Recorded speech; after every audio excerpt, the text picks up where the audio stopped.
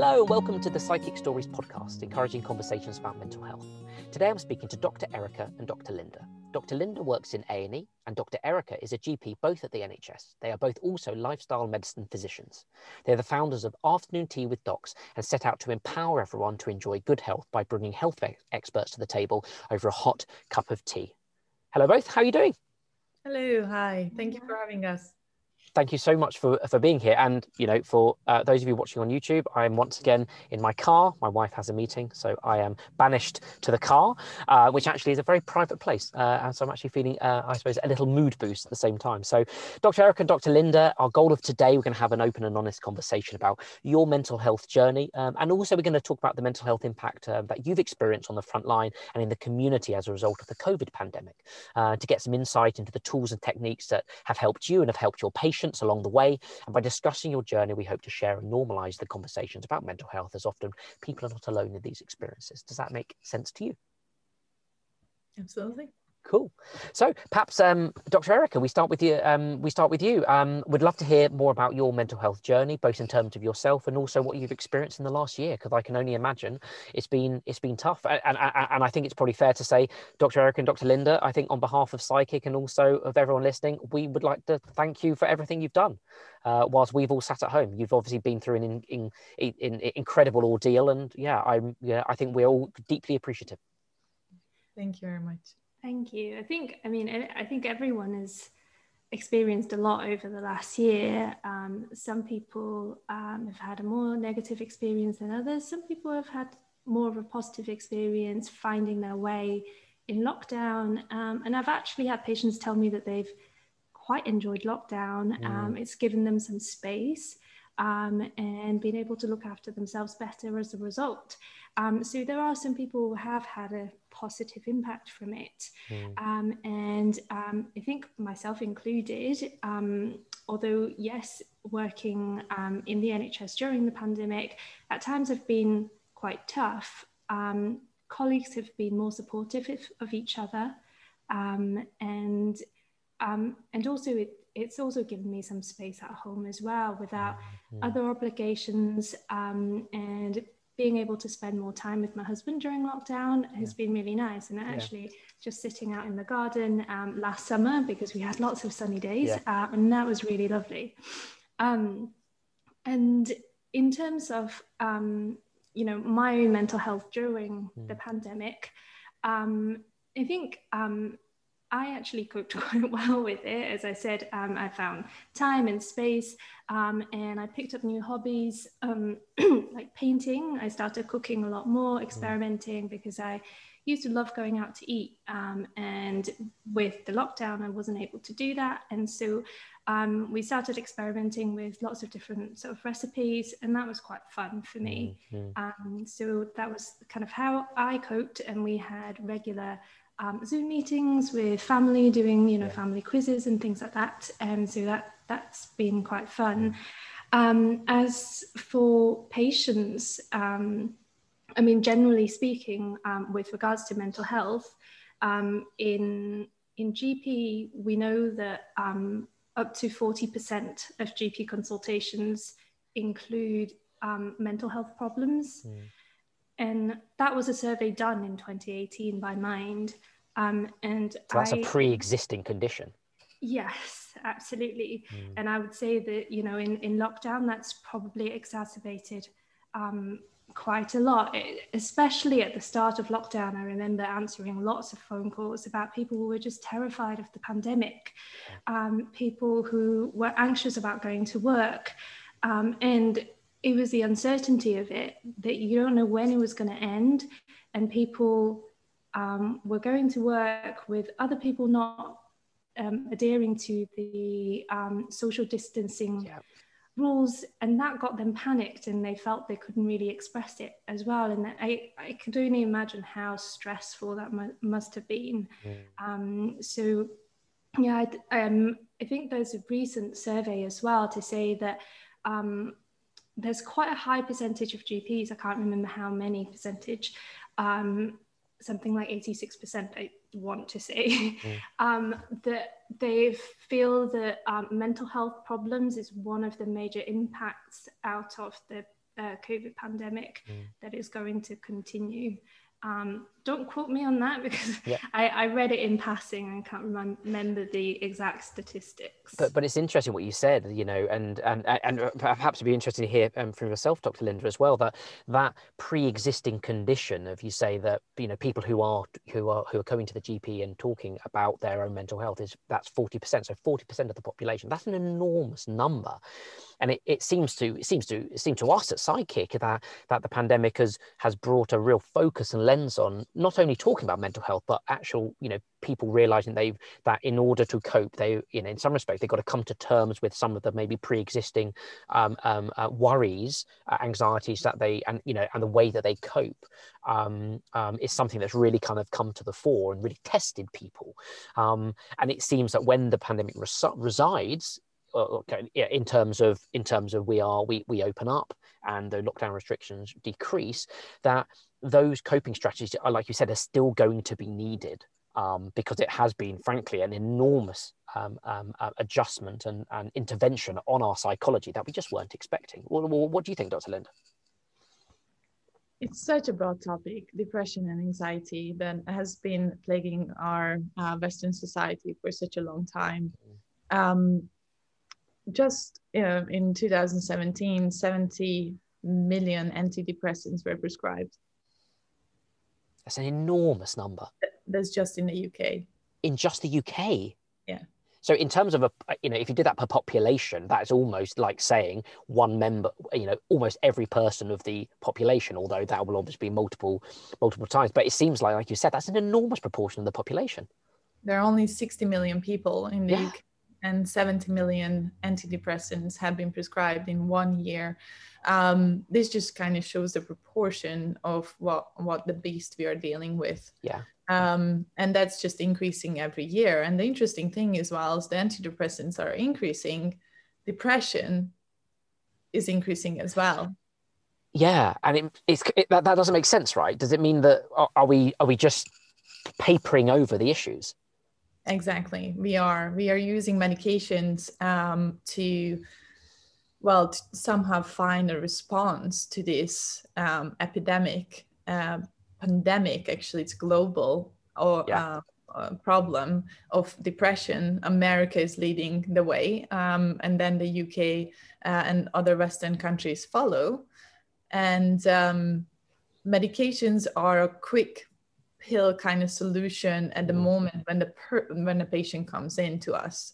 Here's a medication. We did something about your problem. I feel like I did something. You feel like you have received the service. So you can leave my office. I feel good. You feel good. But unfortunately, your problems are not getting better. Yeah. And we can see this globally. So we would expect, if we prescribe so many medications, then the symptoms should be improving, right? But the reason why the symptoms are not improving and patients are coming in for more medications is because we are not treating the root cause of the problem. Yeah, and for both of your experiences, do you see some commonalities in those root causes? Because it seems to me that if pharmaceutical companies, but also governments, are spending enormous amounts on, in terms of the pharmaceutical sector that prescribes these, then surely a reallocation of those resources to some of the more fundamental, to address the fundamental causes, would be money much better spent. And at the same time, everyone would just feel a bit happy and probably vote in that way as well. Absolutely. That is so well said, Matt. Sorry, I get to my high horse about this. Sorry. Absolutely. Just knowing that the antidepressants are not working, we have to look at what can we do to improve. And this is exactly why with Erica, we went into lifestyle medicine, where we subspecializing and looking at the root cause of the problems. For too long, we had been isolating our mental health from our bodies physically in medicine, as well as when we look at the patient. So here's the head, the psychiatrist is treating this part. Yeah. We refer the patient to it, and that's it. We are just looking at this. But this head is literally attached to your body. There is a system, the connection between mind and body is through this very thick nerve called the vagus nerve. Yes. Yeah. And everything that we do to our body is actually communicated to our brain, and vice versa. So there's the new science called the gut-brain axis, which actually shows that through the enteric nervous system, which is the nerves in our gut, by what we eat, how we exercise, how we feel with each other, loneliness and relationships, all of these things are actually affecting our mental health. So we have to attack our gut and the bacteria in our gut to be able to then affect our mental health. This is just one point. But I think you raise a really good point. And Dr. Erica, I'd love to hear your view on this. It seems like what we do across a lot of subjects in society is that we try and reduce them and analyze them. I mean, that's a root of the word. The analysis is about breaking things down into parts. And what we've seemed to have done in medicine, I maybe to say Western medicine, I don't know about Eastern, is we have, like you said, we have broken down our body into parts. And the way that people train, the way that people gain knowledge on those specific areas is linked to one specific area.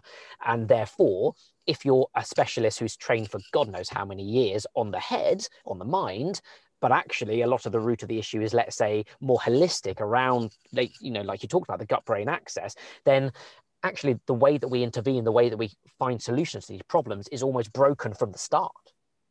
Yeah, absolutely. And, like Linda said, the head and the body is separate. It's not separate. Just like when we go to the hospital, you see different departments, gastroenterology, cardiology, rheumatology, they're all being treated separately. And they, because the doctors in their own specialty are so good at what they do, sometimes they can neglect to think about the rest of, whatever is happening. And you can often get specialists who have contradictory views on certain subjects, and it is time we stop thinking of the body as separate parts, but as a whole, being holistic. And I think that is really important, and this is why Linda and I are both so passionate about lifestyle medicine. And Dr. Dean Ornish talks about the unified theory, about inflammation being the underlying sort of pathway for a multitude of diseases, any chronic diseases you can think of, like heart problems, high blood pressure, high cholesterol, diabetes. You might think of them as separate things, but actually the underlying sort of disease process there is a common pathway, and this includes mental health problems. And this is why we need to look at the body as a whole. And whenever I have patients coming to me with mental health issues, and often you get patients who just come in and say, I want some meds, I want some antidepressants. And sometimes it is appropriate when they are, very low, but I won't just prescribe an antidepressant and say, there you go, this is it. We talk about the body as a whole, and antidepressant is just a piece of the puzzle. And we need to look at their sleep, their physical activity level, what they're eating, the people they hang out with, their job, relationships. Are they lonely? Are they a carer for somebody? And alcohol as well is a big one, because a lot of people tend to drink to self-medicate, to sleep. A lot of people find it helps me sleep, but actually it affects your sleep architecture. And also alcohol itself is a depressant. So when you take an antidepressant and you take a depressant at the same time, it kind of cancels out, and it doesn't really make sense. So absolutely, we need to consider the body as a whole, and not look at mental health issues as a separate thing.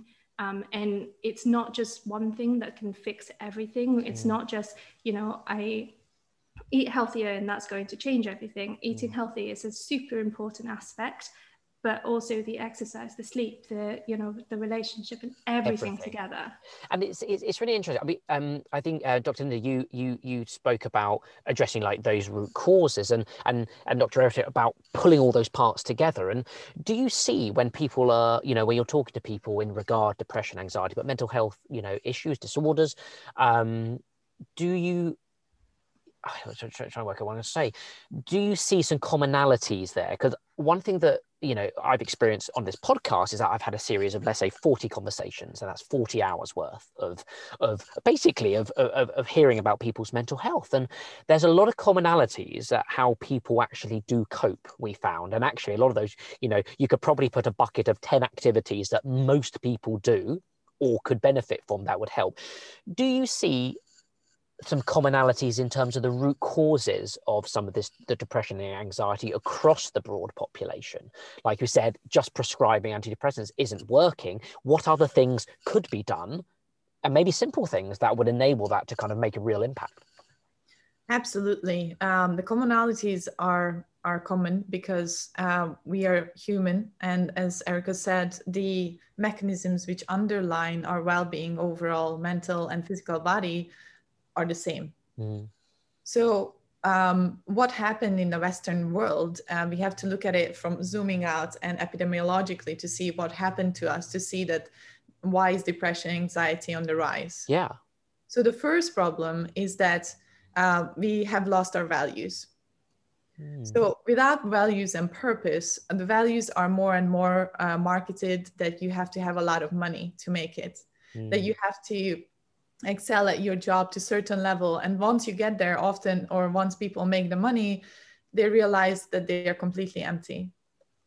So they start searching again. And that is because our value system has crushed around us. We have isolated into small families, into nuclear families. We have pushed away our grandparents, and that generational wisdom, let's say, has been lost.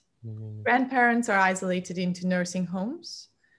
Children and single small nuclear families, mother, father, and a child, or two children, living without the grandparents. They don't have that wisdom and that caring, that nurturing love. And the grandparents are not getting that that need to express themselves in their older age. So they have no purpose any longer. Yeah. So this is a huge problem in every generation. By losing our families, we have lost our ways as a society. And we have to remember that humans are social animals. We cannot live alone. So sorry, carry on, please. So just we can see that in a lot of studies that we have to back this now, that loneliness is actually as harmful as smoking 15 cigarettes a day on our system.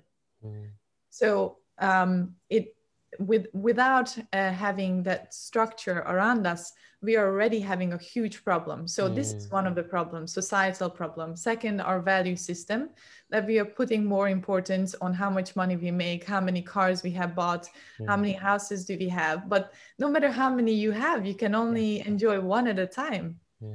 So we are spending a lot of money on our clothing and a lot of things that don't feed the soul.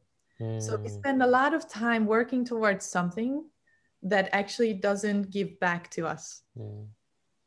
And do you find, because I think that's fascinating, and fundamentally what it comes down to, and I think this is something that we've considered, you know, we thought about a lot before, is that as societies become more individualistic in general, and and especially as we moved into cities and it becomes a bit, you know, very competitive, and it's about what I've got or what you've got, and then what us as a family unit have, and what everyone else has. That kind of, I suppose, that thought pattern is pervasive across society, and I think that's really interesting. Almost in some respects, it's almost like a negative thought pattern that is not nourishing, like you said, your soul. And Dr. Erica, I'd love to hear your view on that as well. And it's, you know, that kind of, I suppose, that moving from a individualistic way of doing things, and maybe the pandemic has taught us something, that actually, God, we need some connection, and actually reaching out to our parents and our grandparents is actually really important, not just for us, but for them as well. And how do we move to a more kind of community-based way of living? You know, I used to work over in Nigeria, and that's very, very collective-based, very family-based, very community-based. And it's something which didn't resonate with me, but I kind of could really see the value of it. Do you see other places, countries, organized in a way that would be more appropriate for our mental health? I can't say I've looked into that too much, but obviously in society where families are still living together, like you said, in Nigeria or in India, and I am Chinese, and our families are still fairly tightly knit, and the families would come together, drop whatever they're doing if somebody needs help.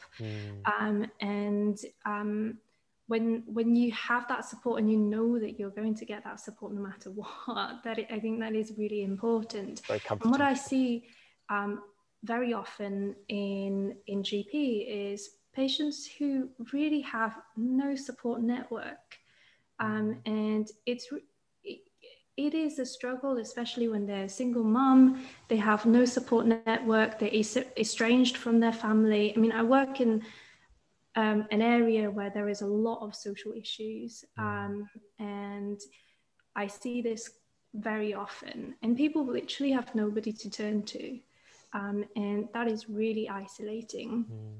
Whether you're young, whether you're old, 90-year-olds living on their own with no family nearby, and their kids in other countries or whatever, and then young parents with no help. This I see on a day-to-day basis, and when you are that isolated with no support, it is hard to then take time, take a step back, think about what you're eating. Do I have time to go and exercise? Do I have money to buy nutritious food? I mean, it doesn't have to be expensive, but sometimes you go for the easiest option because you have no time. So a microwavable meal might be a better option for you when you have no time and have 3 kids to look after and you're on your own. And you don't think about whether you have time to go out into nature and see some greenery. Which has again been shown to be really helpful for our mental health. I think studies have shown that the natural recurring patterns in nature called fractals have been shown to reduce people's stress level by up to 60%. And just by observing them?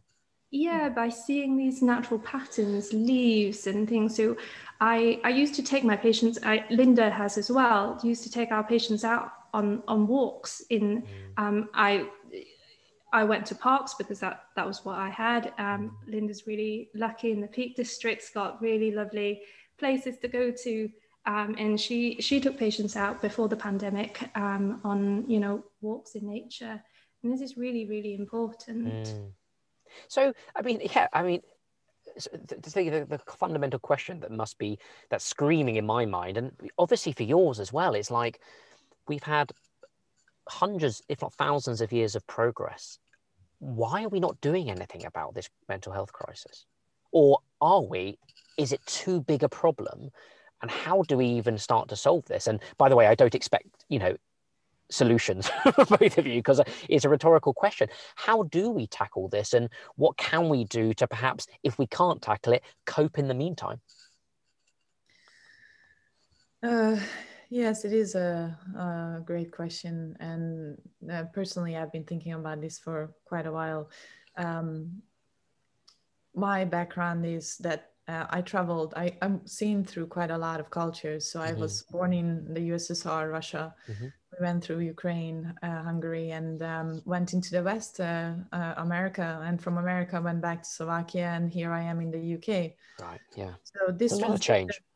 This transition through cultures have given me an observational value where I can see that, first of all, the importance of unity has been lost for individual progression, which is great, because if you're an individual and you have the means in this nuclear way, you're able to progress much further, right? Because you don't have to deal with the past. You don't have to care for your grandparents. You can only need the energy to further yourself as an individual. So seeing that certainly has the pros and cons. But the big question is, as you asked, what can we do to improve what we have right now? So we have a big problem where we are isolated, but we might be able to reconnect by recognizing these problems. So literally just accepting that they exist. Yes, number one is recognition is the problem. What is the problem? And the solution is not a pill. So if we keep prescribing medications, the problem here is that the patient comes in with a symptom, right? So you have emotions, you have feelings. Actually, let's go back to, if we look at the individual, we have no mechanisms to realize empathy. What do you feel? And can I ask you, when you were growing up and through your culture, have you learned how to express different emotions and what they mean? I think I suppose it's been self-taught, because I recognized that I wasn't able to do that. And I certainly don't feel that it was ever taught to me, or I never spoke about it. You know, emotions, feelings, and perhaps this is British culture. You know, we do have the Brits do have a bad name for keeping feelings and emotions pressed down. But no, I don't think we do. You know, I think I still struggle if someone says, "Are you feeling anxious?" I still struggle with it. I don't really know what anxiety means or feels, frankly. And let's go back a little bit even more. Anxiety. What do you think about the basic empathies of, first of all, love and emotion? Within that emotion, how many emotions can you actually name? Anger. Let's see. We have anger. How else can we feel? Joyful. Okay. Excitement. Happy. Sad. I am trying to reel off Plutarch's theory of emotion here, by the way. But I think I'm struggling from then on. Like, you know, all these other emotions like anticipation and things like that, I've got no idea what they mean. Exactly. So I would invite you and the listeners to actually start learning from first you, because you, as you said, you can't change the world, but what you can is to take back control. Yeah, that's a very, very good point. Okay, so first of all, you have to learn what your emotions mean. Okay, so simple example, emotions are feelings that require neurological response. So I'm just gonna find 1 second to. Whilst Linda's doing that, please. just on her point of, you know, what you can do is take back control. And this is what lifestyle medicine is about, is giving you control. And I think in how we practice medicine these days, a lot of the times we're taking control away from patients. We give the medications for their symptoms, which sometimes is absolutely needed. But sometimes what we fail at is to address the root cause, like we have been talking about. And with lifestyle medicine and talking about these different lifestyle changes, as we have mentioned many times, physical activity, nutrition, you know, sleep, relationship, all of these things, it gives you back control because you have control over it. You're not just, you know, doing what the doctor said to do, is to take a pill, and you don't know what, you know, your response to the pill. Yes, they've done studies, but by actually altering your own lifestyle, you are empowered and you are in control of what you can do to change what's happening inside your body. Just to kind of extend that kind of logic further, because it's something, so at Psychic we fully believe in everything you're saying in terms of help, you know, taking back control, helping you help yourself. One of the things we found, especially when developing our app, is that in order for people to be in a psychological state to be able to help themselves, and I think you put it well, they need to be empowered. How do you help people who are in a disempowered state through no fault of their own, but perhaps, like you said, they have no social connection, they have very difficult lives, and they aren't able they don't have the competence and the capability to even take a moment and say, I'm going to address this issue. Because frankly, if someone said, people know they're lonely, they might not admit it, but they know it. But it's, you can admit to yourself, I'm lonely, but it's really difficult to change that, right? Yeah. So as you meant, like, your work is fantastic for that. We have to have resources. And right now, because of this individualistic world, those resources that would come from the wisdom of the elderly will have to come from outside. And that's like platforms like yourself and on Afternoon Tea. That's exactly why we have created Afternoon Tea. So every Sunday we can actually connect with our patients, talk to them, and to create communities. So we have to find ways of creating those communities for ourselves. And nowadays, more and more social media is translating into a positive force. Just to go back to empathy, I think before anybody can do anything about themselves, they, first have to realize what's the situation that they are in. To see, I'm lonely, I don't have anyone, I need to create a structure around myself. That's one. Then you regain control because now you know what the problem is. But the second one is, I don't think anybody can move forward without understanding what their feelings mean. Yeah. And this is where empathy and the words that describe feelings are so important. Because if you can describe a feeling, then you can explain to yourself what's happening. But without those tools, you're actually just in this chaos, in this all the feelings are coming at you, anger, shame, all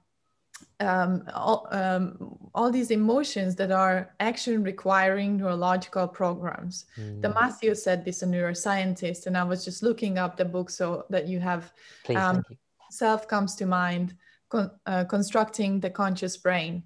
So emotions are action requiring neurological programs. So if you are angry all day long and I tell you to go for a run, what you gonna do? Tell me to off, right? It's normal. So that's why first and foremost, if you really need help, you have to help from a healthcare professional. But if you're not in that dangerous time, I would invite you to learn about your emotions through the Language of Emotion by Carla McLaren. She actually describes all the emotions and what they mean. So for example, if you feel angry, right? What would you think? What does that mean? What do you do with this anger? Yeah, well, I suppose for me, a lot of anger would be dealt with by something very physical, and it might be exercise, it might be something to kind of almost release the pressure of that anger. But I think even would recognize that doesn't kind of solve the underlying kind of issue of why I'm angry in the first place. It just enables you to kind of manage and cope with it. And frankly, if someone says, "Oh, like you were saying about defining anger," I mean, what's anger? Well, anger is when I feel angry. Oh, I mean, that's probably the worst definition. It's textbook. Like, never define what you're trying to say with the word in it. Like, I've got no idea what anger means. Like rage, I'm just going to tell you other words that mean angry.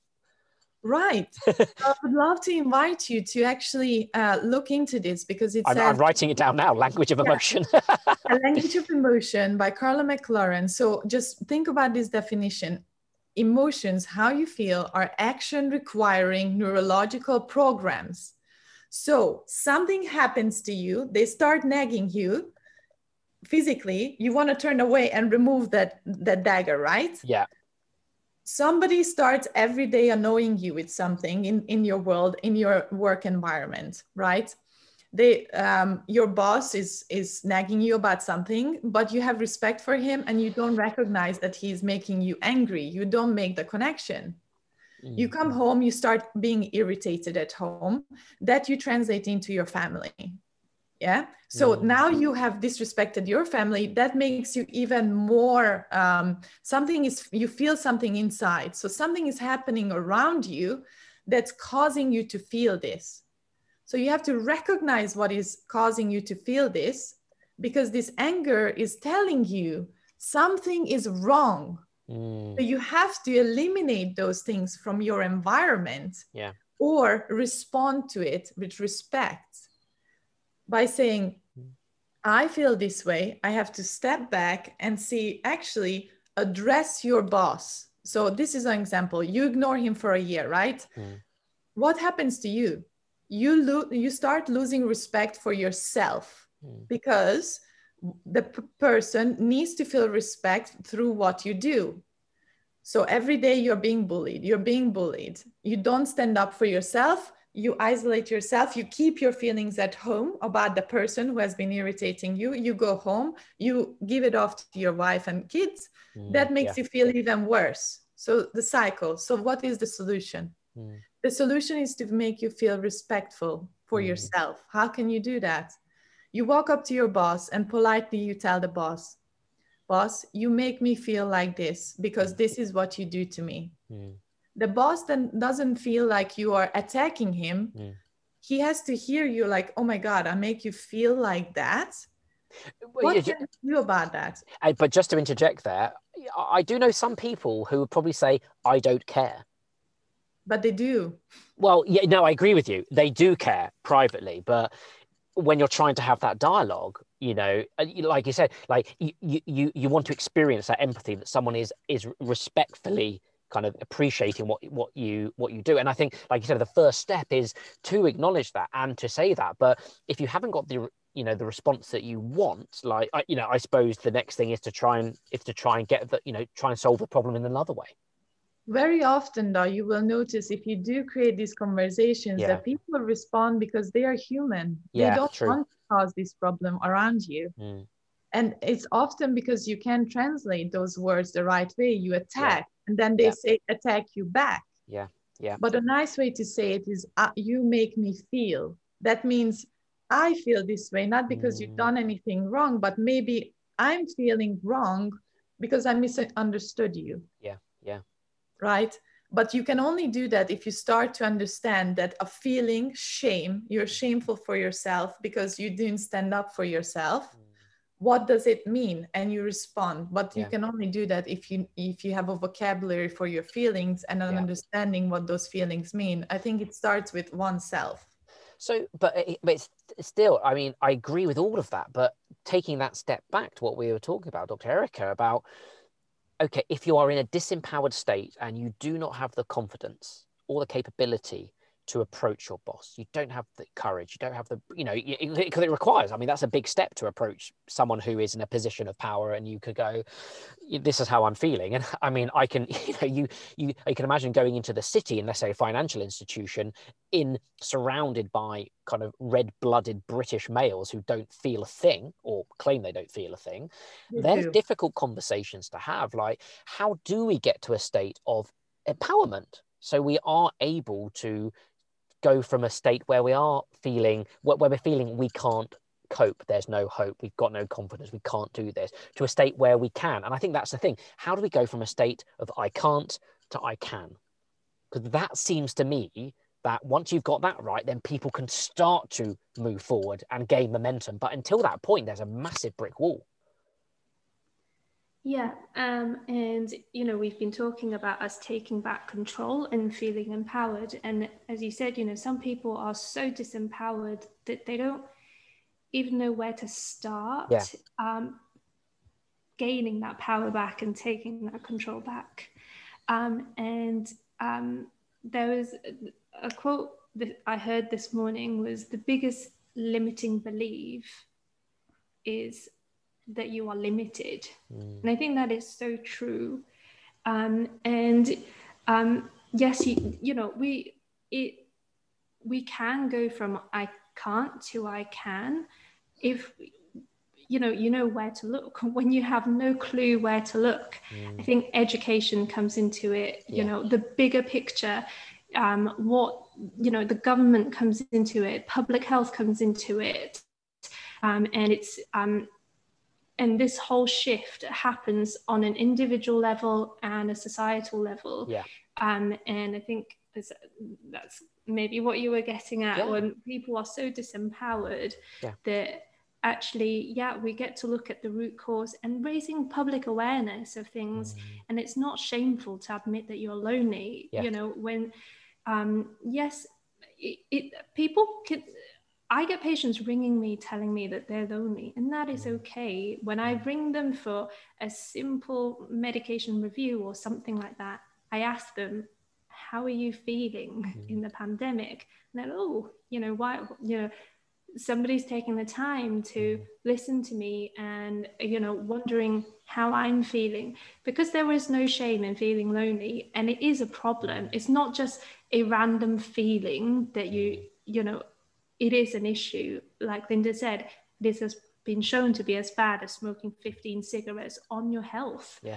And it is a serious problem. Mental health problems, I think we have been raising a lot more awareness around mental health issues, and people are starting to speak up about mental health issues. There is still work to be done, because there are still people who feel like this is a taboo subject, or if I admit that I have a mental health problem, I am weak. Yeah. And the truth is that is not the case. And we know that from looking, the work that Linda and I both do, and looking through evidence that we have, there is so many factors contributing to our mental health, and somebody being weak, it's not a cause. But to give you an example, sleep, a lack of sleep is associated with major depression, bipolar, seasonal affective disorder, premenstrual syndrome, and it even increases the risk of you developing PTSD if you have experienced trauma. We talked about nature already, and how it reduces your stress level. And physical activity also has been shown to reduce depression by as high as 48%. And in our society, where we're sitting all the time having this sedentary lifestyle, no wonder that more and more people are experiencing mental health problems. And even to the food that we eat, fast food, highly processed foods, it's been shown to increase, they're 40% more likely to develop depression. And yet these are the foods that are so easily accessible. And cheap. They're the cheapest foods out there. Exactly. And so, all of these things contribute. And as doctors, we contribute to it too, unfortunately, because we're prescribing medications that can contribute to mood problems. Yeah. And we talked about antidepressants. And antidepressants, the most common antidepressants we prescribe here in the UK, and I think in the US, so the first lines are SSRIs, the common ones being citalopram, fluoxetine, sertraline. You probably have heard of them. I know many people who are on them. Yeah. Like those, I think 2 out of 3 are very common, that from what I've heard. And only 1 in 8 people see benefits from it, and 2/3 of the people will experience side effects from these SSRIs. And what are the common side effects? If you look at our drug formulary, the BNF, which isn't marketed on the citalopram box, let's be honest. Sorry? It's not marketed on the citalopram box what those side effects are, let's be honest. So this, the first common side effect listed is anxiety. Impaired concentration, depersonalization, headaches, memory issues, sleep disorder, and things like that. And these are already symptoms that you might have been experiencing with your existing mental health issues, and we might be contributing to it further with the medications. Not to say that they're not useful in some cases, but we need, as I said multiple times, we need to look at the person as a whole, and not just plug you with this medication and hope for the best. What was I going to say? Oh, yeah. And also other medications that we prescribe contribute to low mood as well. And many medications that we prescribe, such as, for acne, isotretinoin, and we have lots of people taking that medication, and they all have to be counseled on depression, suicidal risks. varenicline, which helps people stop smoking. So this is completely not related to what you would consider mental health. Yeah, but they all contribute. They all contribute. And varenicline also can contribute to, it's known to be associated with depression. Steroid tablets that we often prescribe for multiple conditions, lung disease, joint disease, and many gut problems, many more. That is also known to be associated with depression. Many heart medications, blood pressure medications may contribute too. I think the evidence on that is not as strong, but there is some evidence to show that they can contribute. Even contraceptives that we use, the progesterone, the hormone progesterone, can also contribute to people feeling, low, having mood swings. And in rodent studies, they have shown that benzodiazepine, the class of drugs that diazepam and things like that come under, that actually in the brain reduces your serotonin level. And yet we have lots of patients who are anxious who would come in asking for these drugs. And as clinicians, we have the duty to educate our patients about this and raise awareness around it.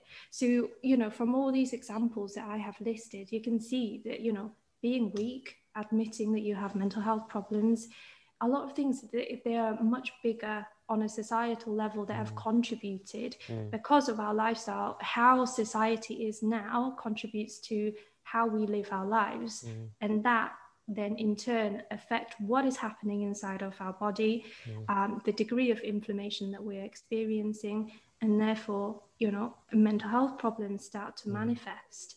And time again, we have said, body and head, they are connected. And some people are still shocked to find that.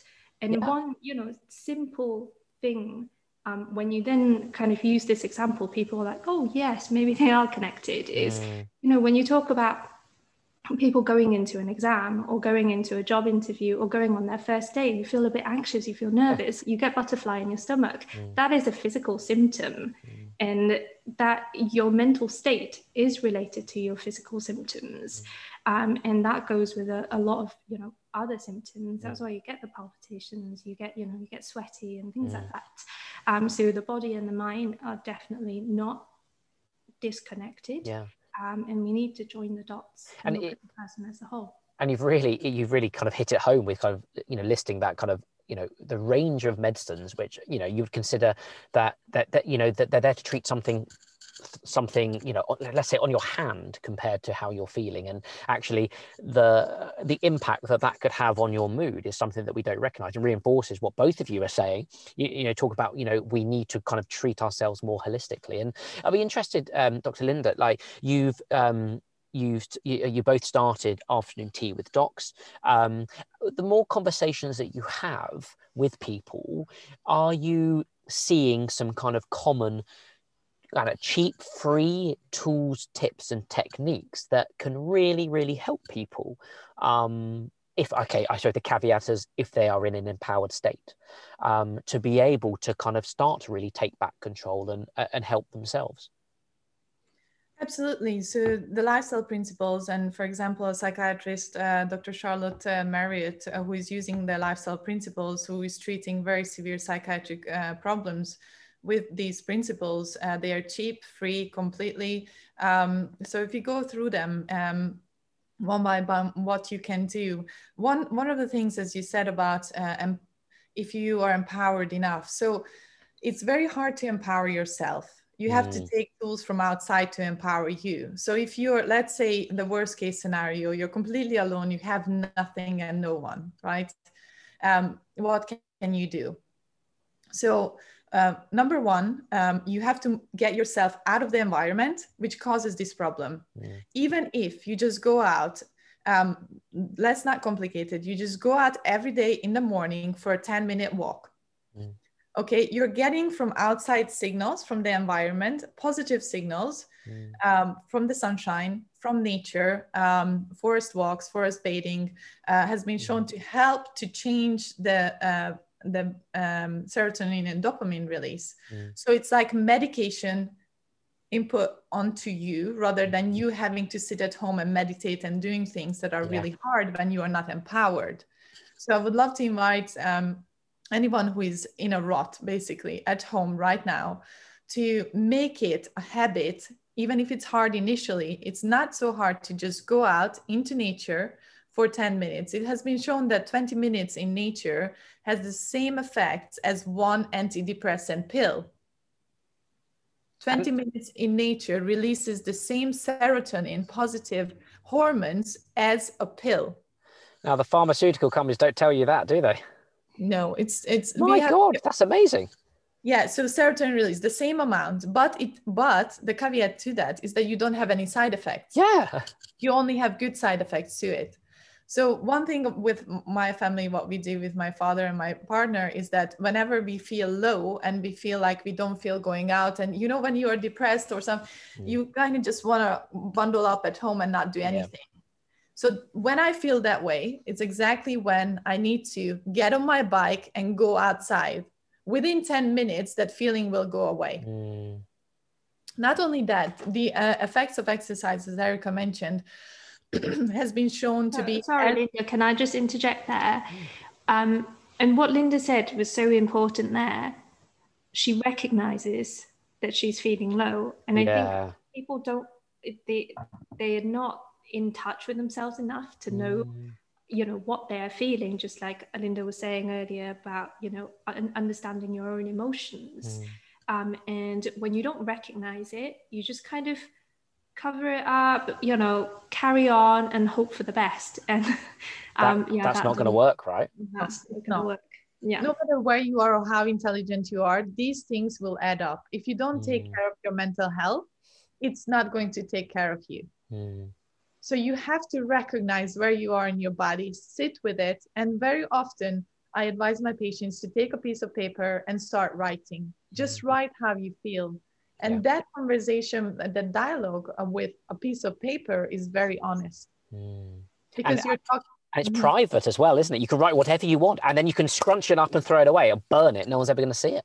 That is actually, you just hit on the nail. Carla McLaren, the empathy teacher, gives you this exact advice. Write it down, scrunch it up, and if you feel you want to get rid of it, throw it away. This physical movement creates in the brain a real connection. So that's one thing, nature. Remove yourself from the environment that is causing the problem, and every day make it a thing that you go out for at least a 10-minute walk in your park or somewhere. If you can increase that to exercise, that means you increase your heart rate to 180 beats per minute. Yeah. At least for 10 minutes, but even 4 minutes will give you the trick. Okay? 4 minutes, run up the stairs twice. Yeah. That's all you need to do to get that boost, that adrenaline boost, to flip you out of that kind of rut. You know what I mean? Okay, so you actually need to, so you want to raise that heart rate to 180, which is like going for a pretty fast run, isn't it? Like, so you actually have got to raise it. So, for example, going for a walk or a jog isn't going to get you there. You don't necessarily have to raise it to 180 minutes because it depends on where your starting point is. No, the starting point is the same, really, because for anybody, for you, the 180 will be completely different than for me. Oh, okay, cool. So your 180, which is the 220 minus your age. That's the point where things change. So if you can get that up for me, maybe it will be, because I cycle 40 kilometers every second day. For me, it will be a much, you know, I have to cycle much harder. Yeah. But for somebody who has been sedentary, as Erica said, it's different for them. For you, it's just run up the stairs. If you haven't done anything in your life for the last 5 years, run up the stairs twice and do it every day. Create a habit out of it. Yeah. And it's not about getting fit, is it? It's nothing about fitness. This is about getting that head right. This is just about the mind. That's interesting. That to move. Our body was created to move. If it doesn't move, it dies. It goes into depression. It hides away and it dies. You have to keep moving. Yeah. So one is nature. If you can combine nature with moving, that's what I do. I go cycle in nature with someone I love. Okay, so that's my perfect equation. I say no to things so I can go and do that. That's the third thing. You have to realize when you can say no. Yeah, so if something is not important to your mental health and your well-being, you have to say no, so you have the time to do things that is feeding your soul. And not just that, but recognizing things that negatively impact on your mental health and people who negatively impact on your mental health. And that's a hard one, isn't it, sometimes? Because sometimes these people, you know, you've known for a long time. You have, but you have to recognize it. And at least even if you don't remove yourself from that environment, recognize it and threshold. Create a threshold between you and the person, meaning I recognize you're harming me. I'm not going to engage with this onto the emotional level where I have done in the past. So actually, in some respects, you don't need, in that particular instance, if you recognize that someone in your life is being, is causing negativity, you don't need to just cut them off, but you just need to manage it in some respects. Exactly. But again, that comes to writing it down, recognizing this person is harming me. I am not gaining anything from this person. So I can just cut my emotions in a way that is healthy for you and that environment. And always I would recommend to say, you make me feel. I found it to be very useful in my professional practice as well as with my friends and family. You make me feel. When you mentioned about, red-blooded Londoners, I would say that kind of environment doesn't happen that much. I'm more talking about people who are right next to you. And not only about the boss, but about, sometimes your friends are making you upset. And instead of talking to them, especially in Britain, I noticed they just shut down.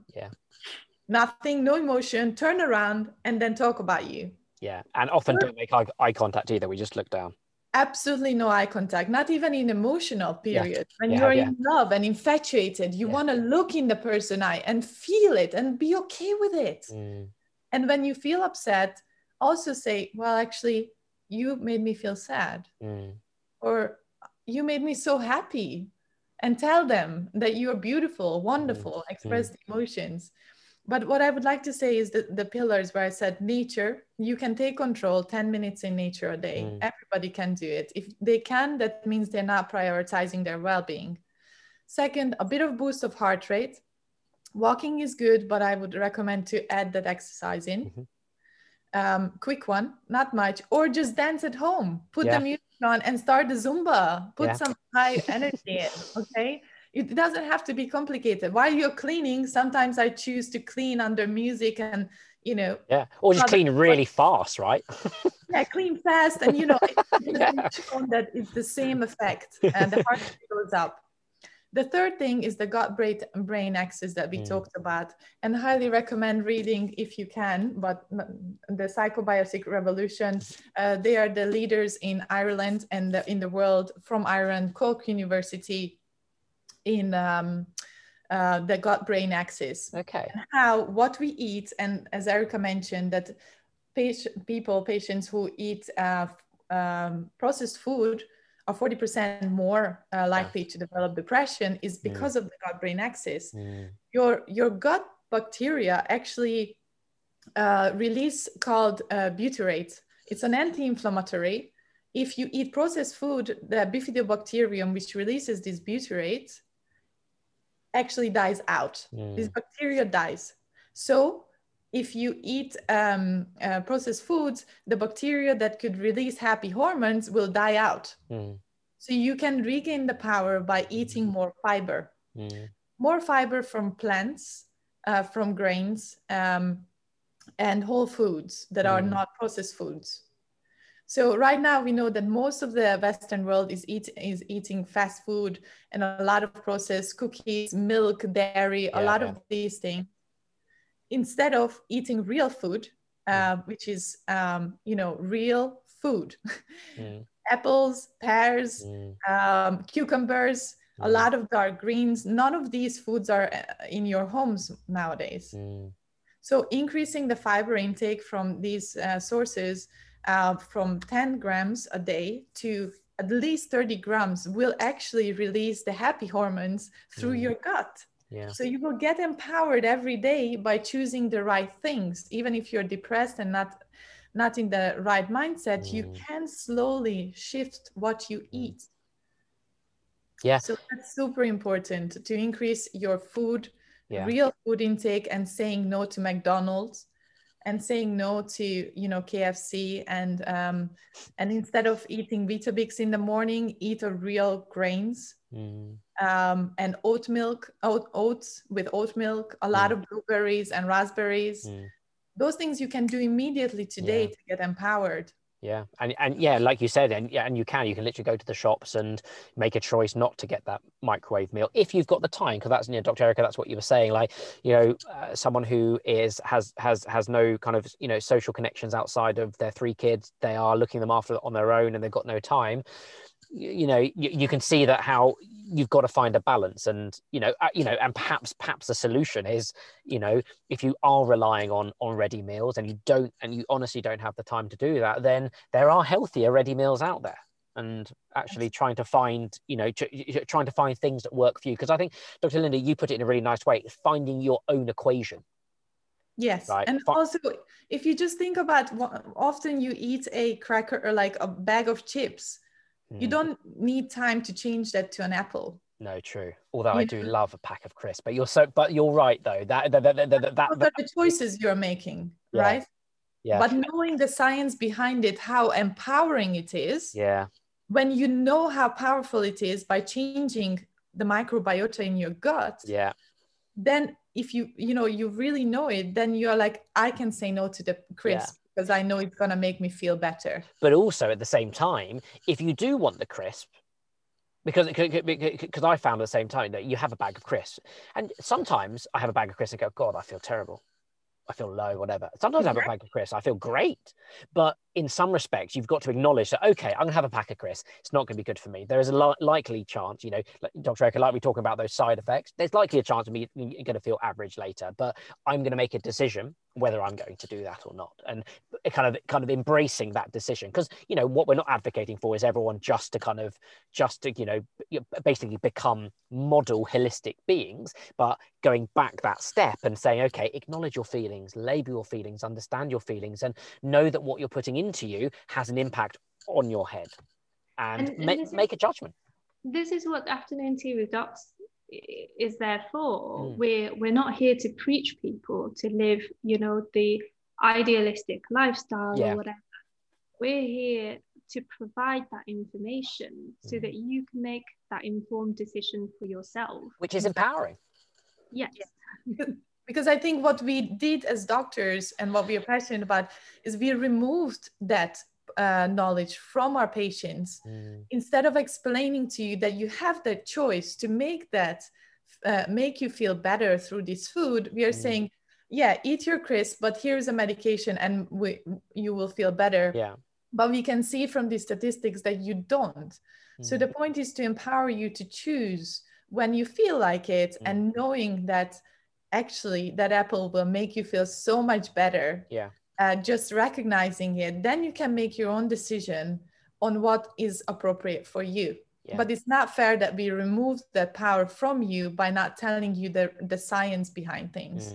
And that's evidence based. Well, I mean, I think my final question, perhaps Dr. Erica, you can start, is, and maybe it's a fundamental one. Yourselves as doctors, or both of you, yourselves as doctors, have gone through your medical training. You are now focused, you say, on A&E, on GP, but you have on the side gone and started Afternoon Tea with Docs, which suggests to me that, and I think everything that you've been saying is that what we are doing within medicine, in perhaps the UK only, I can only comment on, is not enough. And do you see, is there a fundamental recognition of that actually when we start to train doctors who are just coming in, starting university now, doing their medical degrees, that actually they are taking a more holistic view? Are these things changing? Slowly. I think there is a change in that direction. It is slow, but I think the newer generation of medical students are a lot more aware of, you know, the lifestyle factors that we talked about. But when you talk to more experienced clinicians, sometimes this may be dismissed as, you know, common sense or, you know, basic, or, you know, it's not scientific. But the truth is, it is scientific, it is evidence-based.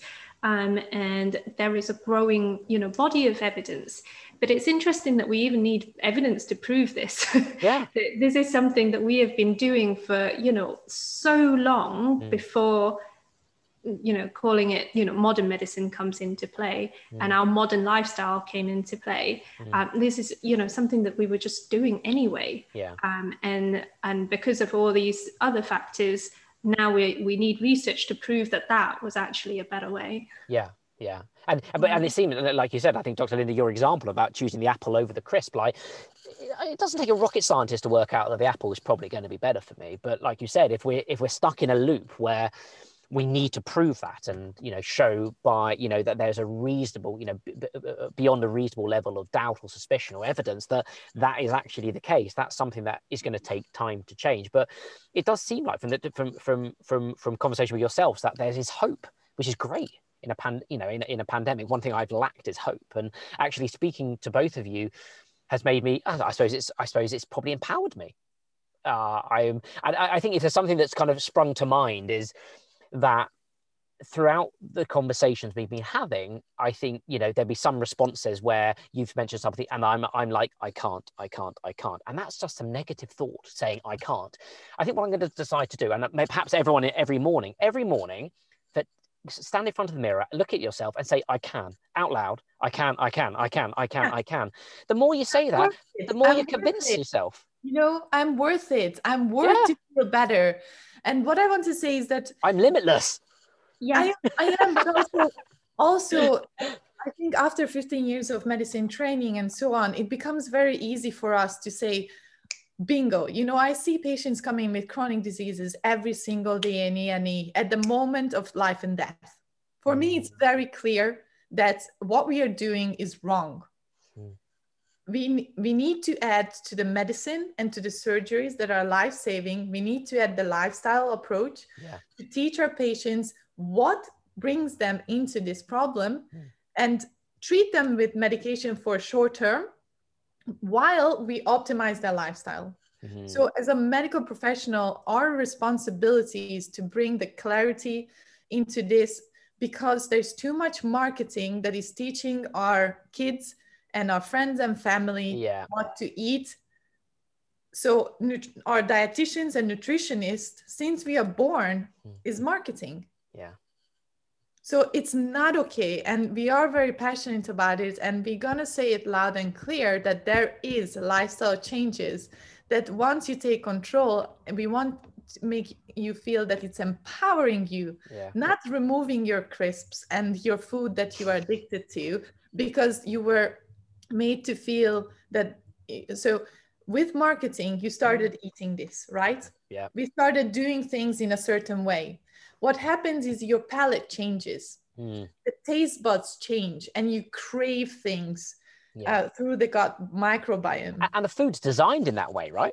It is. It's full of sugars and trans fats, which are both not only are bad for your mental health, your emotions dip, but also it promotes cancer, high blood pressure, cardiovascular diseases, all of inflammation. As the underlying factor, right? Inflammation, Absolutely.